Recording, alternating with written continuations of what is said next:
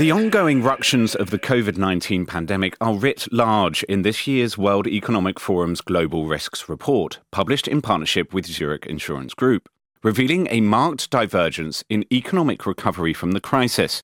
Many countries are recovering rapidly, but others are struggling. Today, we explore why the need for international cooperation to address global challenges has arguably never been greater. I'm Tom Parker, and joining me today to discuss this is John Scott, Head of Sustainability Risk, and Guy Miller, Chief Market Strategist and Head of Macroeconomics, both from Zurich Insurance Group. Welcome to you both. Guy, I'm going to start with you. COVID-19 has put pressure on health systems and exposed global health inequalities. How does that impact long-term economic growth potential? Well, I think decades of underinvestment by rich economies in their health systems was really called out by the pandemic. While for developing countries, it highlights only too clearly, I think, the need to focus on healthcare in the longer term. Those countries better positioned have been the ones who have been more resilient, being able to keep their economies open and functioning and productive. Consequently, what we've seen is that these regions have recovered quicker, being able to get their economic activity back up to and actually beyond the pre-COVID levels. So it really shows the importance of having a robust healthcare system. Respondents from the Global Risks Perception Survey, comprised of findings from nearly 1,000 academic, business, government, civil society and thought leaders, rated climate action failure as the risk with potential to inflict most damage on a global scale over the next decade. John, how can the lack of shared urgency over climate change be addressed? If you look at the economic impacts of the pandemic right now, including tight supply chains, rising commodity prices, inflation, and especially increased levels of public debt, and really central banks that are coming to the end of their firepower in terms of dealing with some of those things, make it even more challenging for nations to really start implementing the transition policies that will really have material impacts on their economies and citizens.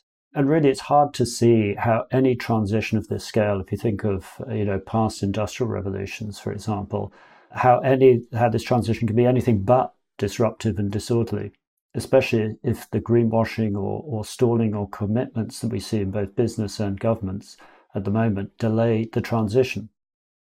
But there's reasons to be cheerful. I think that was a song, Reasons to be Cheerful, 1, 2, 3. And my reasons to be cheerful, the first one really is that the commitments that were made at COP26 are really getting the world on track to reduce warming potentials. But there's a long way to go yet. Agreement on Article 6 of the Paris Agreement, effectively the rule book on carbon trading, and the announcement of a new IFRS framework on disclosure standards will really help drive the transition. Maybe one thing just to build on what John said there, I think we also have to be, conscious of the economic cycle. I think companies are in a very strong position currently, given the fact that the economy is still growing significantly above trend and likely to do so for the next year or so. They also have the ability to capitalize on incredibly low interest rates to help fund the transition that companies themselves need to undertake. And the good news is they are doing that. They are taking on the facility to term out debt. They are taking on more funding to help that transition process. And I think that's hugely encouraging. Yes, and maybe it's my second reason to be cheerful, based on that ability of private sector to raise capital at the moment. And I think it's going to become a critical strategic question for any business, how to position itself in the transition. In a disruptive transition, there will be winners and losers. So waiting for governments to lead with regulation risks losing too much time really on the innovation that's really required to drive a successful transition. Thank you. China has become an increasing influence in the developing world, with some voicing concerns about its economic leverage in developing countries. What are the challenges and opportunities posed by China's growing economic power in the short, medium and long term? More broadly, what role can organisations play in mitigating geopolitical tensions? Well, I think when we look back over the last almost 10 years, really, since the Belt and Road Initiative really kicked off, I mean, China saw an opportunity to export some of its excess capacity in terms of capital and construction activities And they were able to do that to countries that were very much in need of infrastructure and investment. So there was almost a symbiotic relationship that was created there. And I think that's something that the world can learn from. Many Western countries had underinvested, undersupported a lot of these emerging regions, and I think failed to grasp that mutual benefit that can come from that. So in the near term, I think we're likely to see a bit of a shift. I think we are seeing greater investment in some of these emerging economies coming through from other parts of the world to offset simply what China's doing. But I think more broadly, the real issue is that you've got two economic superpowers striving for supremacy, and with that comes the inevitable frictions. And I guess in the last 5 or 6 years, we've seen that manifest itself in the form of trade tensions and tariffs. And I think from a business perspective, it's important that companies push back when they see the uneconomic advantage of that. It's important that trade associations, again, help shape policy in order to create a better landscape. Brilliant. Thank you both. The pandemic spurred a leap in digital technology, but there is a perception that less developed countries and some disadvantaged people in developed countries may be at risk of digital inequality. Is this just a problem for the so-called analog economies, or are there implications that impact internationally, such as cybersecurity? Technology plays such a fundamental role in almost everything we do. But it's a fact that around 40% of the world's population is not yet connected to the internet. And these people or these populations who are not connected are already facing inequalities in digital security. And there's a couple of trends that are happening in the technological world, which are some people call Internet 3.0 or the metaverse, where the connection between systems and the ability for people to sort of effectively live in an almost parallel universal business world economy will exist very soon, or exists really at the moment.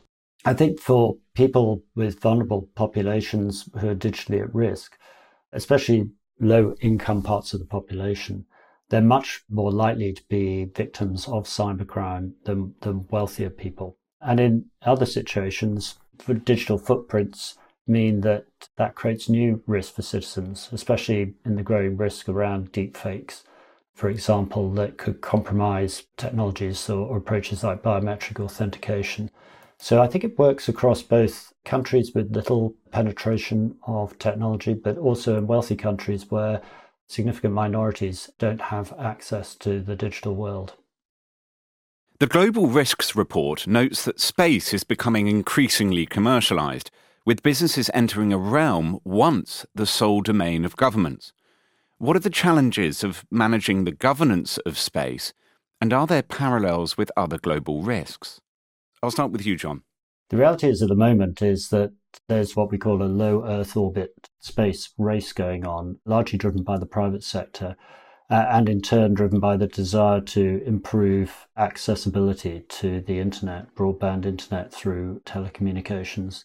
These low Earth orbit constellations of much smaller satellites, up to perhaps 30,000 in a particular orbit, creates all sorts of challenges because the reality is that space is sort of governed by very old agreements going back to the 60s, which never have been updated. Going back to what we talked about earlier in terms of the competition between major economies and nations for not only economic control, but political control and influence around the world. Space is just another frontier where that's happening.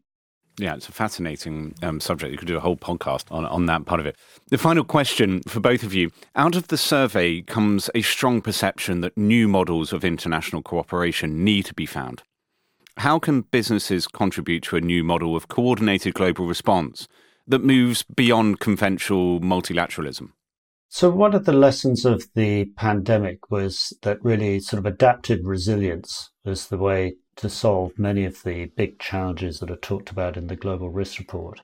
We saw the incredible innovation that was really part of a partnership between the private sector and governments to develop new vaccines, which in the past would have taken decades to develop and deliver. So that kind of lesson of public-private interaction, it's that kind of thinking that needs to be harnessed and developed, that adaptive resilience thinking to other global risks, for example, like climate change.